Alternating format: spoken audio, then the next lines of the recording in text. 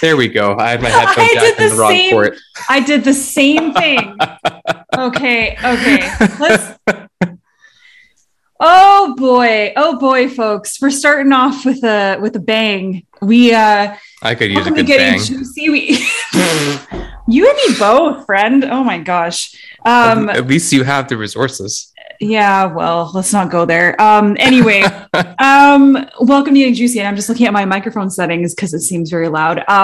Yeah, we both work day jobs. Okay, folks. We both literally, this is how honest we'll be with you. We literally just both finished work.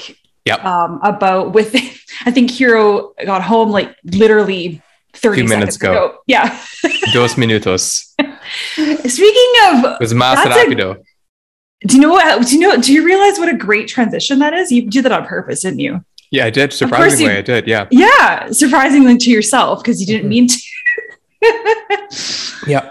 That brings us to our guest today. We'll just hop right in it. Yes, please. Please introduce your guest. Yeah. My guest. Well, our guest. Our guest. Yeah, because, our guest today is Cesar. Now, I'm going to pronounce his last name wrong, probably. Abreu? I would think it's Abreu. Abreu. Okay. That could be right, because he's Puerto Rican. Yes. He lives in New York City. He is a Met opera dancer, which I have to like, of course I know it. I didn't know that the Met opera had dancers. Like, is that a really like naive thing for me to think? Well, the Met Opera, I mean, it could be like ballet dancing, I would think, or contemporary dancers, interpretive dancing. Yeah, stuff, right. In based opera, on the story in the opera. Yeah, which is really cool. Yeah, because we think about even something that's super generic and straightforward, like Swan Lake or whatever, right? You've got the. That's not an opera. Oh yeah. Okay. Oh my gosh. Okay. Anyway.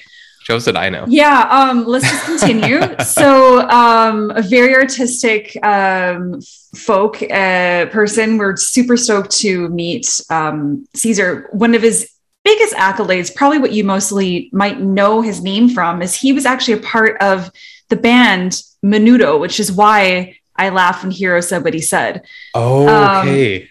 Did you know that? I did not know that. So he was a part of Menudo with like Ricky Martin back in the day.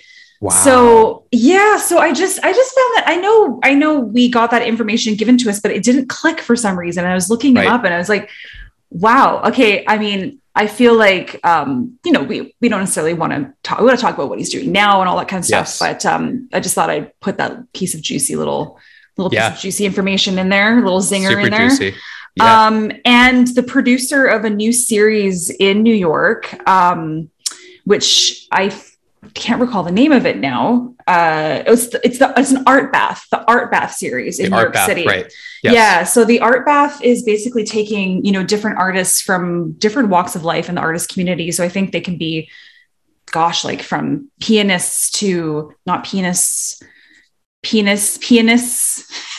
This is going really well, isn't it? Mm-hmm. Oh yeah, super, super well. Keep going. Piano players. I've got a funny real life joke about that. You can ask me one day, maybe not right now because we don't have time, but something regards to that and the name. So it kind of all works like from poets to dancers and Cesar's about to pop on any second, and we can get more of an explanation on the art bath series. Yeah, totally. Hello. And there's Cesar. Hello, Cesar. Hi. Sorry, I'm 2 minutes late. That's okay. We are just cutting it close ourselves, so we are all in the same boat. Okay, fantastic. The lighting here is questionable, and I just want to make sure. Oh, it's all good. That it looks okay on your end, that you can see me. We can see you, and I know we all have, because I'm wearing glasses too, and I can see the reflection of my right. but I want you to be able to see. Yeah, for sure. Don't worry. I'm really excited, and I just want to make sure that I have everything that I need.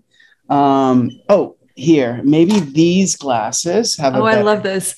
And Cesar, we're already recording. We're so candid in that sense. So, right? People love, right. It's like, we're humans. It's real life. Yeah. Just coming in, shows starting the moment you walk in the door. We're on. Yes, we're on. We embrace, organicness in Art Love Bath it. and Love people it. just connecting to one another. And the whole premise of the series is just to have that human connection. So the fact that the party already started without even me arriving is fantastic.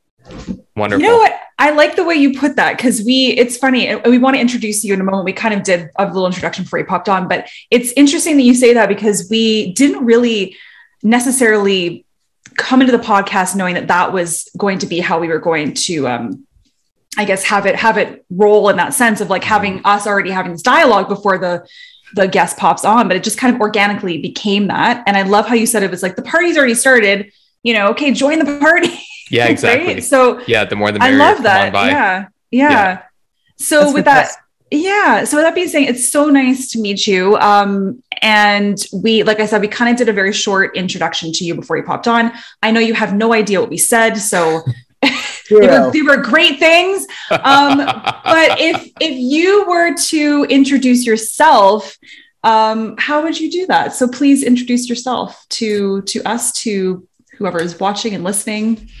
Well, my name is Cesar Abreu. I live in New York City. Yeah. I am a producer, director, entrepreneur. I currently, and for the past 16 seasons, have worked dancing for the Metropolitan Opera. Yes. So Yeah. I do that as well. And I'm originally from Puerto Rico. I was born and raised there until I was 14 years old. And then I moved to the United States to pursue a career in dance because all I had done in Puerto Rico was a lot of acting and dancing and doing soaps and sitcoms. And I mean, I've always been a performer. Mm-hmm. And my family, being how they are, we're a big family and they always needed entertainment. Oh, I love it. Mm-hmm. So me and my sister were always encouraged to pick up the domino box and use it as a microphone. And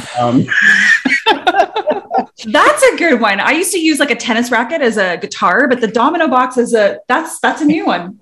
Yeah. I mean, it's just like, they play dominoes and they're like, well, pick that, and they're okay, well, that's going to be your microphone. And it started initially imitating family members.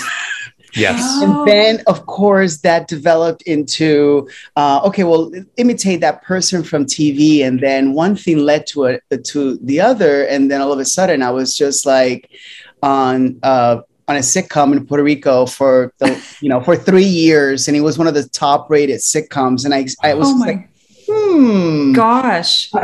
So I did have a colorful childhood. And thanks to my grandparents' encouragement and exposing me to the arts and music and performing and really expressing myself as a child or finding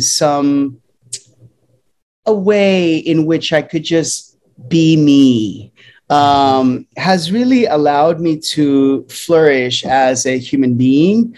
And I pursued a career in the arts, and I've been able to be lucky enough to have been given many opportunities.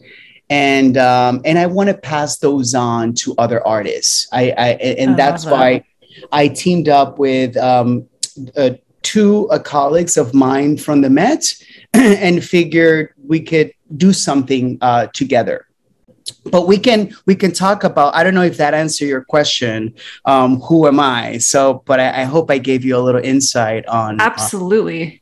Yeah, you gave lots a lot of great summaries, both kind of in areas that we tap into in our discussion with all of our guests, from the earliest days, from the you can remember your first memories, all the way to what you see yourself in the future and what you're working towards. So that's kind of how we hop all around. It's very unstructured, very loose, very informal, just a chat.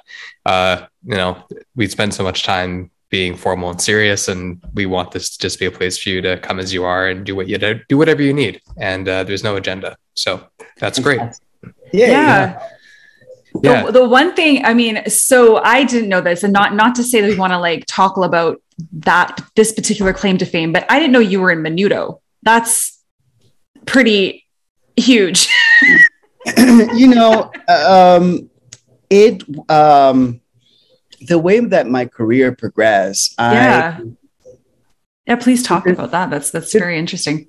Did the sitcom and did soaps and commercials and was consistently busy as a young actor on the island, which is rare, you know, because we're 120 something miles by 35, so we're very small. we're very passionate people, and at the time when all of this happened, me joining the group, one of the mothers from one of the kids that was in the group had seen me in a performance, and she's like, you know, my kid is about to leave and you would be perfect and to replace him. And I was just like, oh, really? She's like, yeah, because you remind me of my son when he was your age. And I think Sergio, which is the kid that I was supposed to replace, was 17, 18, and I was about 12, 13. Oh, wow. Yeah. So she recommended me to the managers, and the managers knew me from TV, and they're like, oh my God, would you audition for the group? And I did. And one thing led to another, and my life completely changed. Obviously, when you're in a groove that is international. Yeah. And it was flipped upside down, but in the best way. And got fast very quickly. Right. Well, because at that point, so maybe it's just not the right assumption to make, but at that point you were more strictly kind of known in Puerto Rico. And then when Menudo came along, was it, you kind of branched out to more international, more in the States? Was that kind of how it went? 100%. I mean, all I did was just like travel nationally from and was, you know, busy doing everything. It's like a musical, and like they need someone that performed this commercial. I would just run there, and then my grandparents would be like, oh, there's this audition here, you should go. So it was like locally, I was like doing good. Wow. But Menudo is just, number one, being a member of the group during that particular time. We're talking 1989, 90. Was one of the biggest things that you could do as a performer, as a Latin kid, was just like you always wanted to be part of, like, oh, Menudo, that's like the thing to do. You want to be that was almost hitting the stratosphere. Right. At a very young age, right? At a very young age, you have a lot of responsibilities. You have a lot of expectations. People, they just like, oh my God, so there was a lot of pressure. But I was raised to be a very grounded human being. And my grandparents always instilled in me to be humble. Yeah. Never think that you're better than anyone else. You can be left without a car, without money on the street, but the one thing that no one can ever take away from you is your education. So you should continue pursuing that. So I think those values really just grounded me and prepared me for all the turbulent moments that can occur when receiving that kind of opportunity. Right. Yes. Right. When you think about the things that you've been through as well, a lot of people that are in the creative arts, they do not necessarily get born into a culture, a community that is celebrating them and embracing them as they are, whether if it's timing, if it's natural talent, or just connections and relationships, right? So what are some things that your family, which you just spoke about, what are some additional depths of what your family heritage and values kind of bestowed in you? Like, when did you start having that knowledge imparted to you? And when did you first start to grasp that and put that into action, do you think? I think that I was just going through the motions as any kid, It's not like my family. I think that, we're talking about a grandmother who, her education, the last grade that she finished was 8th grade. Okay. And she was asked, she had to raise her siblings. And we're talking about a very different time. And my grandfather, I think, was the only person, other than I think myself, at the point where, I mean, when I got my master's, but that I had ever gotten, I think, a master's degree in anything. Wow. So, but they were very, you know, humble, loving human beings. They were just, my grandfather was a salesman, and he also taught some courses in college.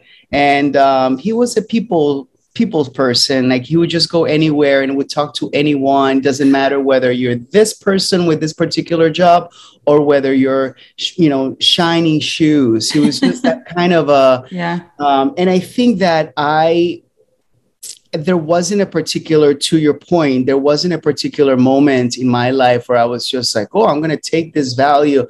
I think it was just like breadcrumbs. They just kept accumulating little acts of just gestures of how they treated people. And they were my grandparents, and we had a big family, and I had a lot of uncles and aunts. Everybody would come and gather during the holidays, during Thanksgiving. And so thanks to that, you know, those values, I certainly learned a lot of skills and a lot of ways to really how to carry myself in life, you know, things that have come in handy, especially with how we're living these days and so much that is happening in the world. Be an empathetic person and a compassionate person are all those, it's so needed in the world. Yes. Yeah. So I'm getting a sense that you guys are connecting to that, and I'm getting that. Yes. So I really appreciate it. Absolutely. Of course. I almost feel like maybe you also learned that aspect of inclusivity, right, from your grandfather, and just, you know, in even just being a part of the LGBTQ plus community.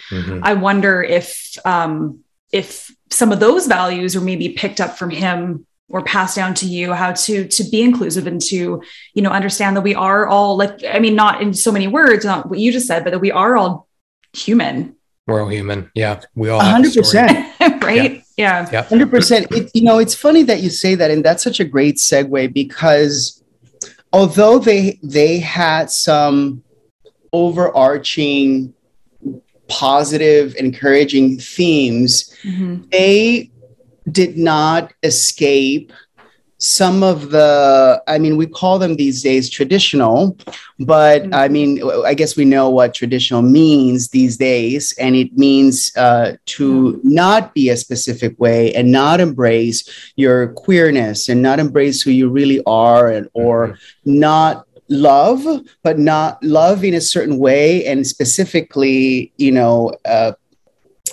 living in a heterosexual relationship. And we know today that there's so much in between, so many beautiful, so much grayness. And I think that's what we should celebrate, you know, spectrum from A through Z and everything in between. So having said that, my grandfather specifically, when I expressed my interest, he would take me, he's like, I will take you to any audition that you want to go, but I'm not taking you to no ballet classes. That really, that's that. And that's the tradition. That's how he grew up. Like, it's interesting. It's really interesting. And I was left kind of scratching my head, and not to get into a whole different story, but my mother was living in Florida at the time.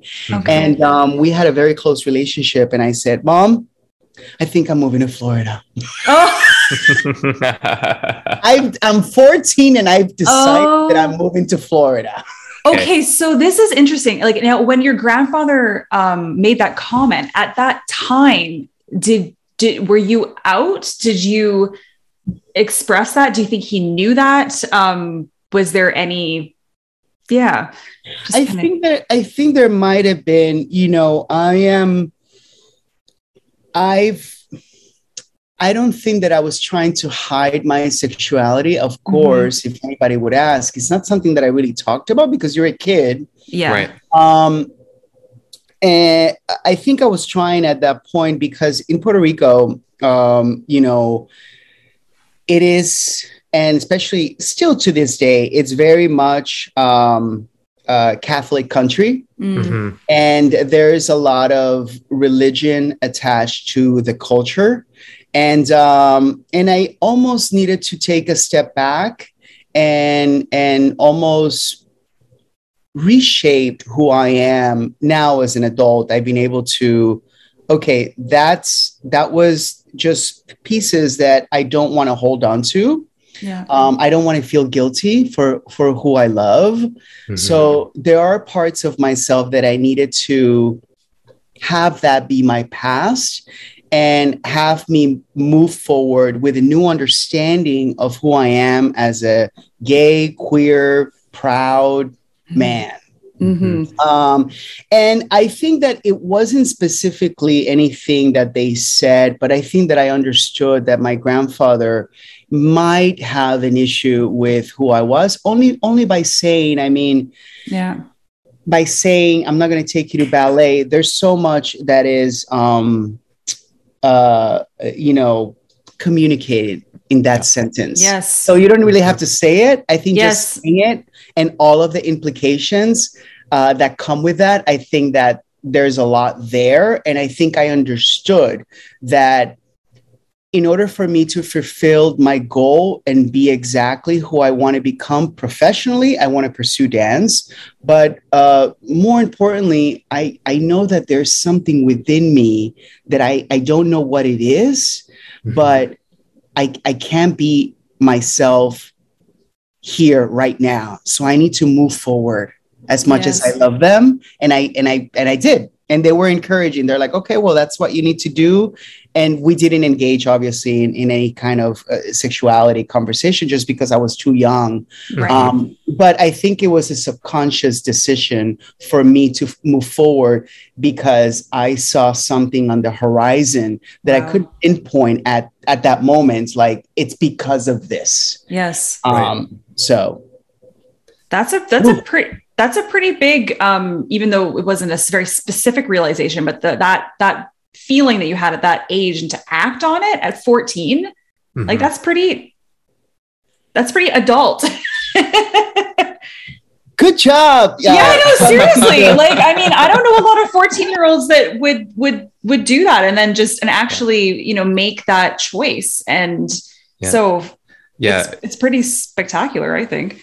I just felt like I didn't have an option. It was just kind of like, what am I just, I felt like there was something that was like crying. So that's why I've made it my mission to really encourage. I don't know who this is going to reach, but if there is a 12 or 13 or 14 or even younger person that is queer and has any kind of feelings about who they are, I just want them to know that I was there myself. Yeah. And there is nothing to be ashamed, and they can take as much time as you need in order to really find yourself. You don't have to decide, and you don't have to make any decisions. You have your whole entire life to really come to terms with who you are, and who you are is determined by you. No one else. Yep.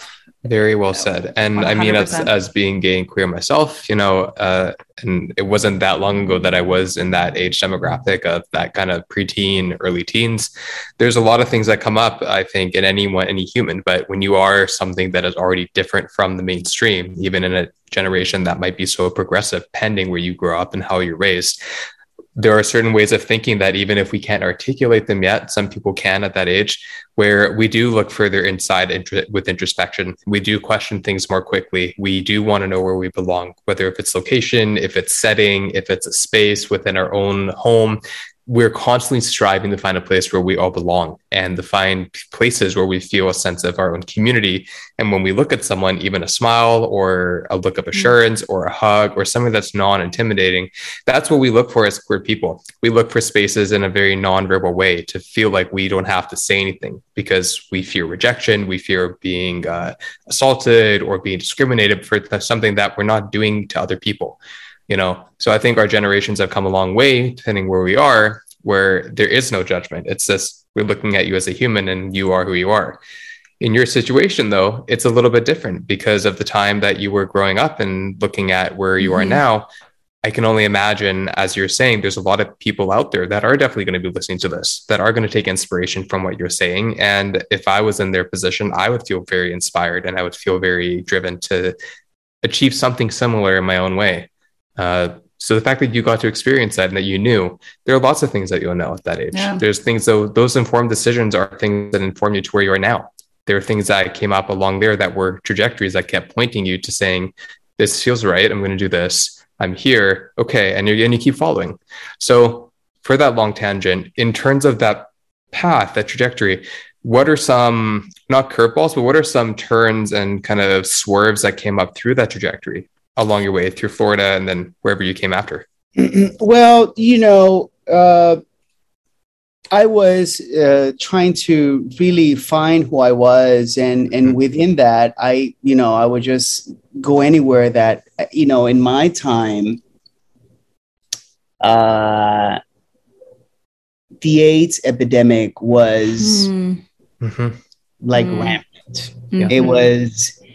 It was very much about a gay cancer and have, our community was so targeted with so much like subliminal messages to, it wasn't just like you're effeminate, but like if you have intimacy, if you are intimate with another human being, you will die. So, to have all of those things kind of like bombarding who you are, it was almost as though you're walking into mines are around you, right. So you don't even know where to step. And moving to Florida, I think helped me because I was able to attend a performing arts high school. So there were other kids kind of like me, not only gay, but they were interested in the arts, and it just kind of opened up a whole new world, like the song. And I just felt at home, and I felt like I was just like, okay, this feels right. And obviously having the support of my mom, I was in Puerto Rico and trying to find myself. I ended up going to to a club that was gay. And my family ended up like finding me there. And she's like, before you move, you're not going to be going out to clubs, right? But I will love you no matter what. And that's a whole story that took about an hour. But it's the only place that I was just like, oh, I heard from a friend that there were other people that were like me. Yes. So I don't encourage anybody who's 14 who's listening to this story to go out there. We have progressed, and there's a lot of support out there for a lot of people. But I moved, and I was able to, hone my craft and study dance. And as a male dancer, you get a lot of opportunities and scholarships because there aren't that many of us still. Isn't that so? It's so interesting in that sense because, if you compare still to what a male dancer, how they're perceived or what pedestal they're put on in North America compared to like Russia, for example, or I know we don't want to talk about Russia in a different sense, but in the sense of the performing arts and culturally, I mean, we spoke with Mary Murphy at one point, who is the judge of So You Think You Can Dance. And we were just pointing out about how yeah, like men that want to get into dance, it's like it's encouraged in those countries, and it's not like something, you know, you wouldn't necessarily hear grandfathers say, well, as long as I don't want to take you to your ballet lesson, like they would be like, please let me take you to your ballet lesson, like, you know. So I don't know what it's going to take, you know, for us to not kind of put a male dancer in the box of like, or a male dancer in the box of being like, oh, they're a dancer, they must be gay. Yeah. Because that's another stigma. Yeah. Well, you know, in regards to your point about Russia, and I guess we could name Cuba in that I wouldn't say box, but in that world of elevating the art form. Yes. It's because you know, I'm sure of culturally, and it has more of a nationalistic sense of, it elevates the country. Yeah. And when people have extreme views, they really want to make sure that whatever it takes to move the country forward in that sense is supported. So ballet, obviously, in you know, Cubans are like the best of the best when it comes to training. Alicia Alonso and Fernando Alonso, two you know, Cuban pioneers, make sure that they shared a lot of what they gained with the country, and that put Cuba on the map. Right. And the same thing with Russia, you know. So when it comes to, that doesn't mean that neither countries are supportive or of LGBTQ rights. Right. True. So while you can support an aspect of your life because of the political gains that your country might receive globally, to not have the support of who you are as a human being, it doesn't sit right with me, and I just don't think that it's right. That's a very good point. No, for sure not. Because I mean, what we're trying to, you know, celebrate and to empower in all generations and stuff is creativity, is self-expression in any way. And self-expression can be done through being analytical and technical. It can be done by being creative and artistic, and in this way, in terms of dance and movement and art. So, but I'm curious again, in terms of that being said, are there any senses of resistance or narrow-mindedness that you are facing, or people around you are facing, even in 2022? In your industry, in your culture, or do you find that it's really progressive and quite inclusive in general? I you know, as a Latino, queer, gay man, I still face some questionable behavior because of my accent, or because of the way that I sound, or because of my culturally, we are really effervescent people. So there might be things that are not said, but because of who you are and the way in which we express ourselves, tend to be seen as you are not fitting inside a box. So those are things that I'm trying to champion for those who do not fit that mold of, you know, heteronormative way of being and carrying yourself. And I just think that it's so beautiful when we see things that, and people who act different than us, and communicate in a different way, and their accent is different, and they accentuate different things in different ways. And we think, oh, that's funny the way that she said that, but really maybe the reason why she said that in that way is because in her mind, in her own or his own or their language, is configured in such a way that it comes across that way, but it's not because of anything else.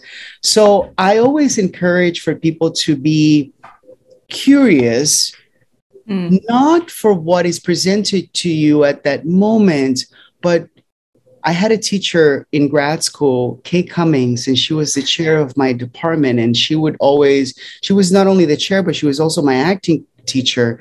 Mm-hmm. And whenever we would get into a deep monologue or a deep study about a character, and we would encounter a block, mm-hmm. and we would be faced with, okay, I'm about to cry. She would say, go there. Go there. And I always tell people when, she sounded, that was different. And I'm like, I'm always more curious about what you're not telling me. Why is it different? And she, I don't know. And I'm like, go there. Mm-hmm. Tell me why it's not. And then we can have a real conversation about how you really feel. Totally. And that in turn, I think will create change.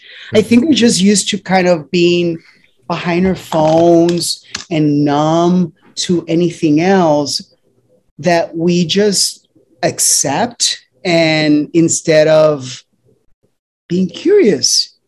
Yes. Be curious about, so I hope that answered your question. What things am I still encountering that? Yeah, I hope I answered that. Yeah, no, you definitely did. And I think one thing that we love on our podcast is that there are no wrong answers, right? There aren't any answers that can be more curated or tailored to questions that we might ask. I think taking that pressure off is really important because it makes it candid. It makes it improvisational. That's what communication is, right? Mm-hmm. So, and I think you're right. There are lots of things that we are going through in technology that goes beyond sexuality and gender now in this day and age, where there is a lot of more gap for communicators that are interpersonal, that are in real life, because especially through dating apps and social networks and profiles, and especially more rampant in non-conforming queer communities, there are so many people that don't even want to do a video chat even before going on a date. There are so many people that just want to text, or so many people that don't even want to show a face photo because of discretion, whether if it's to protect from being harassed and abused, or if it's because they don't have the vulnerability and the willingness to actually show their face, or too discreet.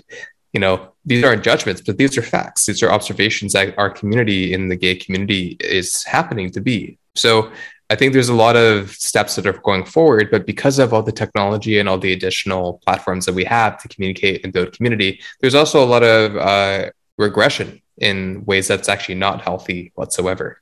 So I think we have a responsibility as folks that are from the millennial generation, or somewhere between millennial and kind of Gen X, or whatever you want to call it, to kind of help educate those that are in the Gen Z, that are in the upcoming generations, or those that were raised so technologically that they haven't been passed down those skills.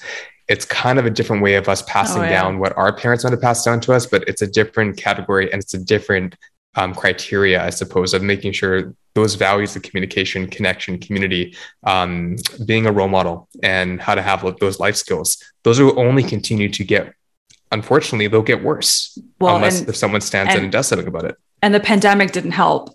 Not at all. Right? Not at all. If anything, it made it worse in that sense. So, it fucked so much. I mean, it still kind of is. I wonder, it's even just kind of getting ourselves out of, I know we're doing this virtually. It's funny I'm saying that, and yet we're not even here to actually physically see each other and put our hand, hey, nice to meet you, shake your hand, all that kind of stuff. Which it's kind of ironic in that sense. How has it been in that regard for you as New York has opened up since the pandemic? I know it's been open, quote unquote open, for a number of months now, but what was that transition like, being shut down for so long and then coming back and doing what you're doing, having performances again, having people? Do you as a performer get the sense of awkwardness with the audience? Are they more excited? Are they kind of like socially awkward? Is there, or even as in a cast? Like, I don't know if you could talk about that a little bit. I think the pandemic was, the impact that it had in all of our lives, especially at the time, I had 2 upcoming productions at the Met that we hadn't started rehearsals for. And I lost those contracts. And so financially, it impacts you as an artist. And, you're working your entire life to, even with my tenure at the Met, you're not guaranteed a position. You still have to go through, okay, can you do it? You have to audition regularly. You have to stay in shape. It's a whole process. It's not like, okay, I'm ready. So to be offered a contract and you're on that trajectory, and then everything shuts down. And the Mets position, obviously, you don't work, you don't get paid, which is, unlike, there's a lot of places that were like that, but it impacts you financially. I think emotionally, it was the most devastating because you were just cocooned in your place. And my life revolves about being creative, about rehearsal, about interaction, about like, okay, well, let's try this movement over here. That gone.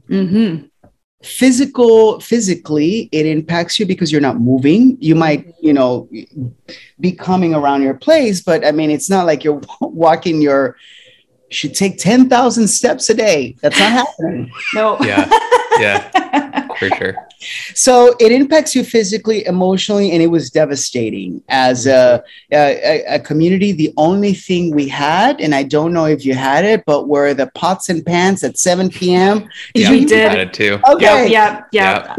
We had that as a community would kind of like bring us together. But other than that, it was just me. And at the time I was dating someone, and luckily that person who is still very, in my life, our relationship. And I think maybe as a result of the fact that we went through so much together, it almost kind of like, it impacts you in such a way that you're always connected because of what you went through together.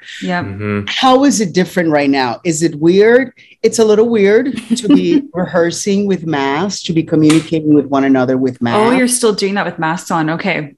I never know. Like in Canada, every state, every province, every country is just doing, everything's very different. So that's interesting. Yeah. I would say that the Met is one of and I would applaud their efforts. They have one of the strictest guidelines that you have to wear a mask, you have to be vaccinated.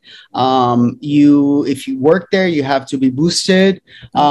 So there's a lot of things. And as a result, I think there was only one cancellation of a performance, but we haven't canceled any performances other than that one. Wow. Knock on wood. Yeah. Knock on wood. And if you know the Met doesn't do anything small.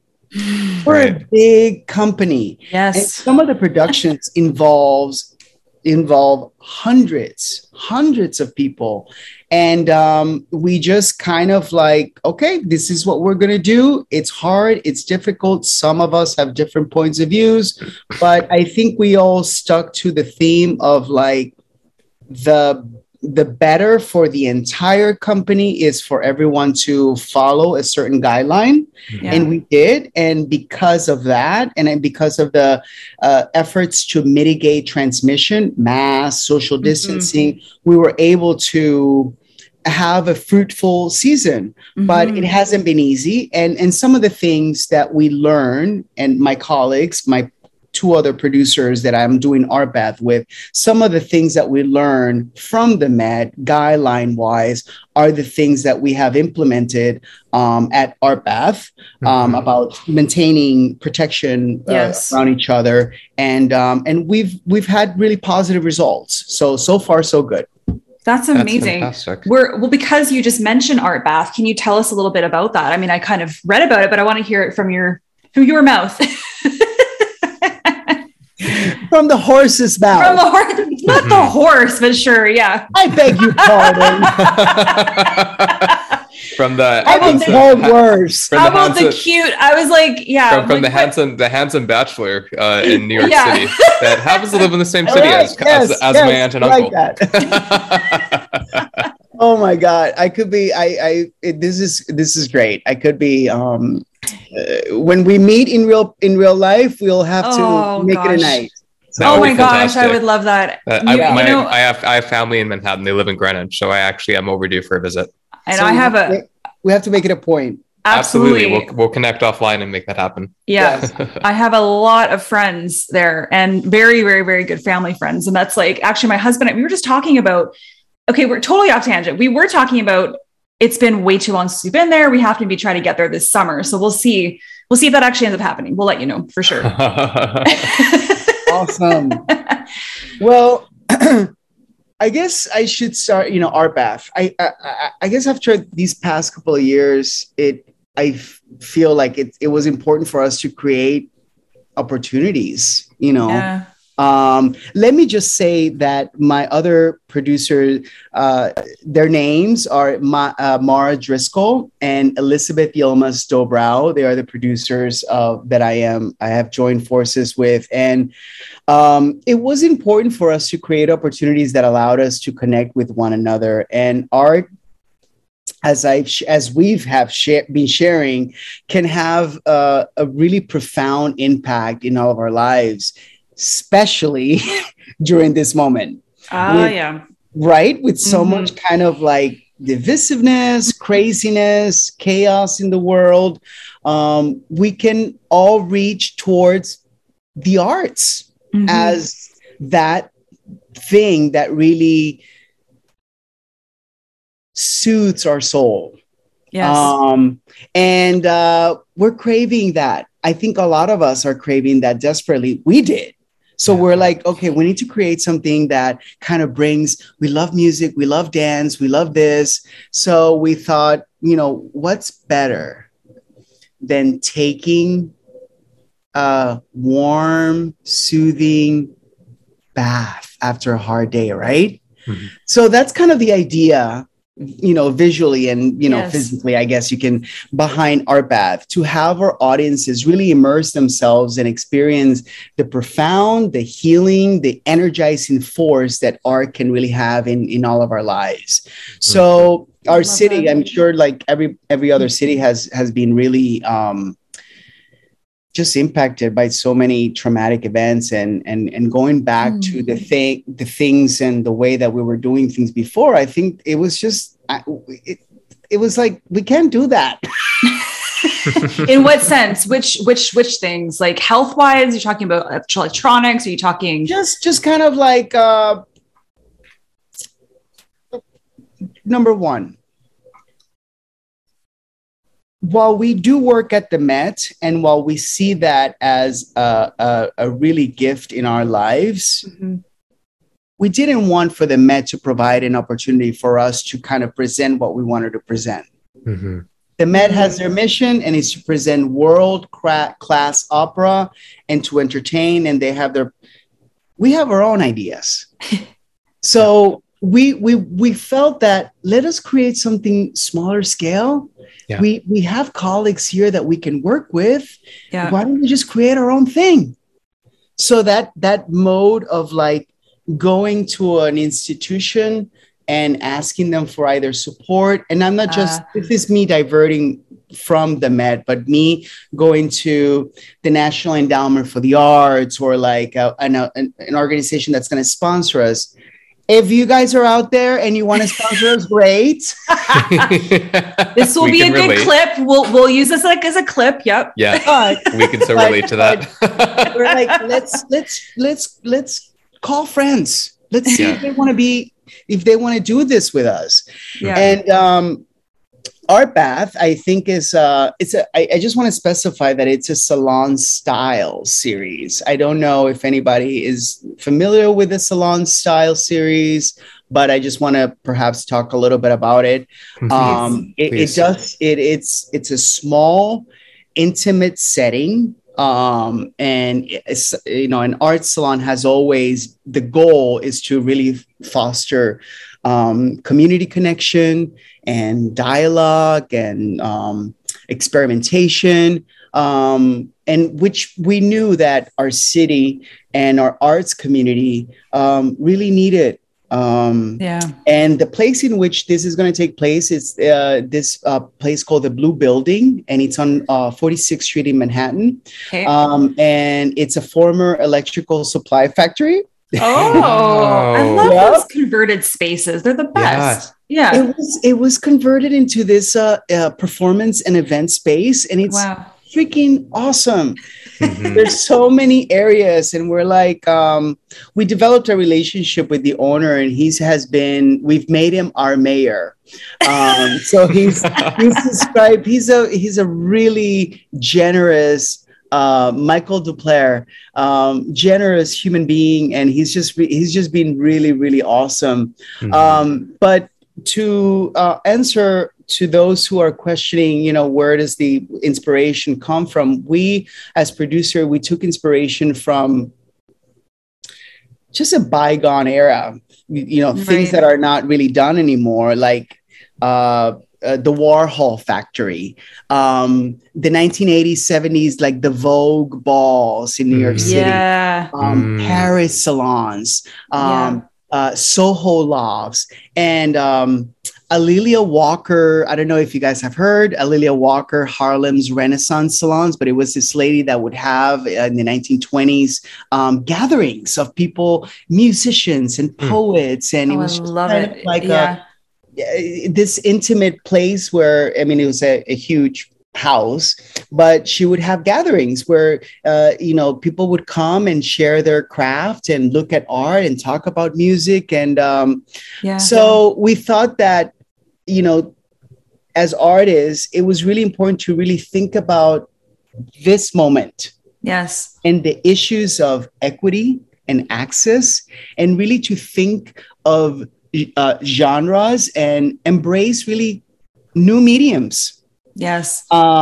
So each program is it's completely different, including the lineup of the artists that we have in each evening.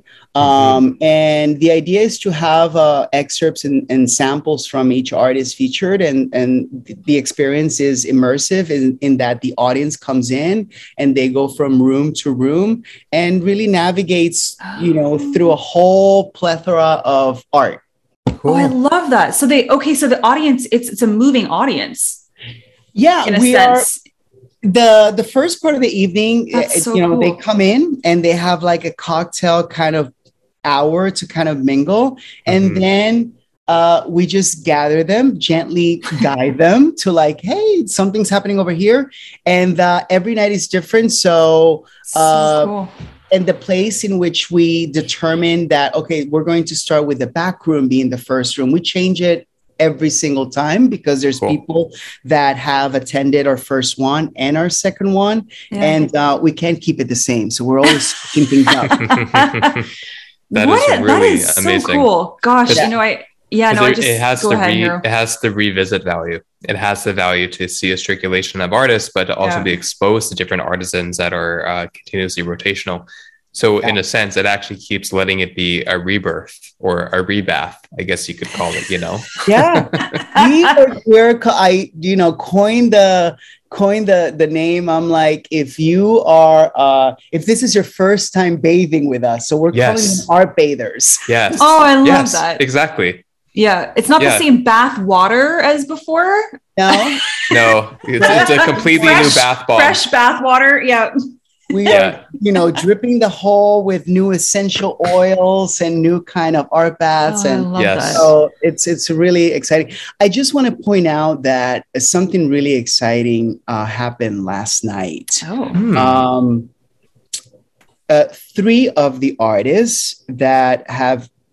Two of the artists that have been featured, all three have been Grammy nominated. Wow. Will Liverman is a Grammy nominated baritone. And he opened the season at the Met with being the star of Fire Shut Up in My Bones, which is the first opera by a Black composer at the Metropolitan Opera. Whoa. He was nominated last night for a Grammy. No, last night. Because they were last night. Wow. Valerie June, we just had her. She is a singer. She was nominated for a Grammy as well. And she was featured on March 26th, so it just passed, as a poet and illustrator, because she's also a writer. So we feature her, and she was just nominated. And Anthony Roth Costanzo, who started in he opened up our series on February 26th. He was nominated for a Grammy last night for Philip Glass's new opera Agnaten. Whoa. He won? Did you say? Wow. Oh my God. Wow. If you go online, you'll be able to see that he and the cast won for Best Opera Cast Recording. So we are... I just Googled him. We're in a celebratory mode. Wow. That's so exciting. I mean, gosh, New York City. I mean, it's limitless, endless talent. And so are you yourself performing or you're producing solely? I will be performing at the end of the month in Puccini's Turandot at the Met. So I'm actually performing this season at the Met, and the opera it's been at the Met since 1986. Wow. It was directed by Franco Zeffirelli, who is, if you know his productions, we have Bohème at the Met still. They're huge, they're massive, and I'm just really grateful that I am in this production. But I am diverting. I mean, I've been for a while at the Met, and I'm trying to kind of make my way into creating opportunities for other artists and providing them a platform to, pursue their art. Yeah. Yes. Yeah. That makes complete sense. Unbelievable. Yeah. Mm-hmm. And a couple things one thing I want to ask you kind of more of on a lighter note is who are some of your favorite idols or people in the community that you've had a chance to work with that you never thought you might have a chance to experience their creativity or their self-expression? Oh, wow. That is a really profound. You got to think about it now. Wow.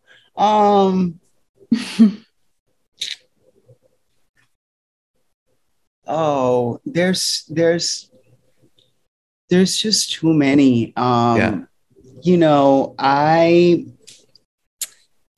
Some people don't get, because of this is going back to something that I've mentioned before, and it was just my grandparents telling me no one can take your education away. Once you have it for the rest of your life. Mm-hmm.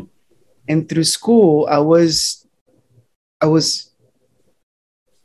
one of the things that I learned was there's so many artists visual, Picasso, surrealists like Dali, Basquiat, Warhol. The list, Michelangelo. There's so many artists that you're just kind of like, I didn't know anything about them when I was in Puerto Rico. Yeah. Oh, yeah. And because I just had opportunities, and Alicia Alonso, I didn't know anything about her until I started studying dance. Right. American Ballet Theater, New York City Ballet, George Balanchine, the Met Opera. No clue. Wow. And because I pursued and I pushed myself to continue not knowing where that horizon was going to take me, I think I was able to have so many people that have inspired me, and all these icons and giants from the arts have all been great. But the people that really inspire me are the people that I come in contact with every single day, are people like yourselves. Are people that are just really interested, are people that are just like, make me think about where I've been, my trajectory, my producer colleagues, Mara and Liz, someone who I'm riding the train with, who is just like, hey, you know, I see you do your bag, or like, you know, and I'm like, oh, I'm doing this thing, and I get to, because at the end of the day, while I might be pursuing arts or, you know, this thing over here, it's all about the human condition. And we're all in this journey once. We don't know about the future, the past, whatever. We're all in this journey, and it's about absorbing every single moment that you have in your life. That's it. That's all you have, the present. So if you get to absorb and really appreciate all of every single chance that you have in your life as the moment, then that's the recipe for happiness. Just living in a place of gratitude, and never taking anything that comes into your life for granted, because you never know, that might have been your last chance that you had it in your life. So that's it. I wish I could hug you right now. I know that I kind of don't have more words for that. That almost feels like a very natural conclusion to our conversation. It does. Perhaps. It does completely. Wow. Yeah. Thank you for that. Yes, please continue. I just wanted to thank you both for your openness and making the space for us to meet together tonight. And thank you to all of your listeners and your viewers. And things I don't think happen by chance.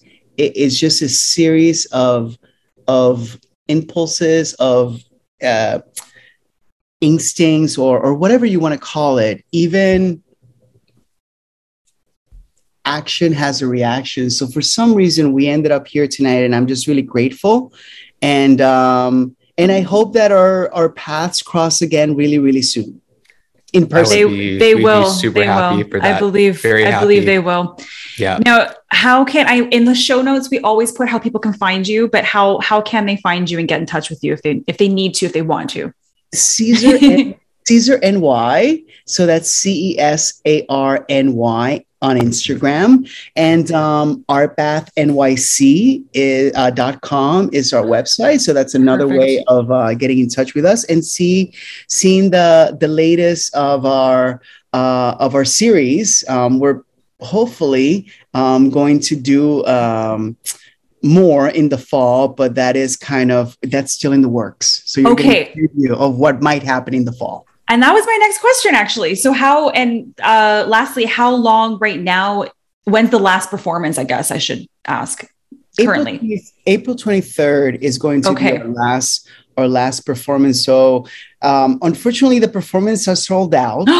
Wow. Good for you. That shouldn't be a surprise though, but yeah, that's great. So we're really happy, and the feedback and the response has been overwhelmingly positive, and people are really excited to come and see some more art. And we are here to make sure that we provide them with what they're wanting. So we are plotting a way to have the series continue, because we feel it's necessary, and because we feel it's provided a positive artery for people to really connect with one another. Beautiful. So fantastic. Thank you so much for your time and for your equally everything you just said in reciprocal to you as well. And yeah, we'll definitely connect. I'll connect with you offline as well, so we can continue the conversation. Both will. Thank you. Yeah. Thank you. Right. Thank you. Thank you. Thanks so much, Cesar. A wonderful night, because I know you're 3 hours ahead. So good night. And it's been a pleasure. It's been a pleasure. Mwah. Fine. Bye-bye. Take care. Bye. Bye.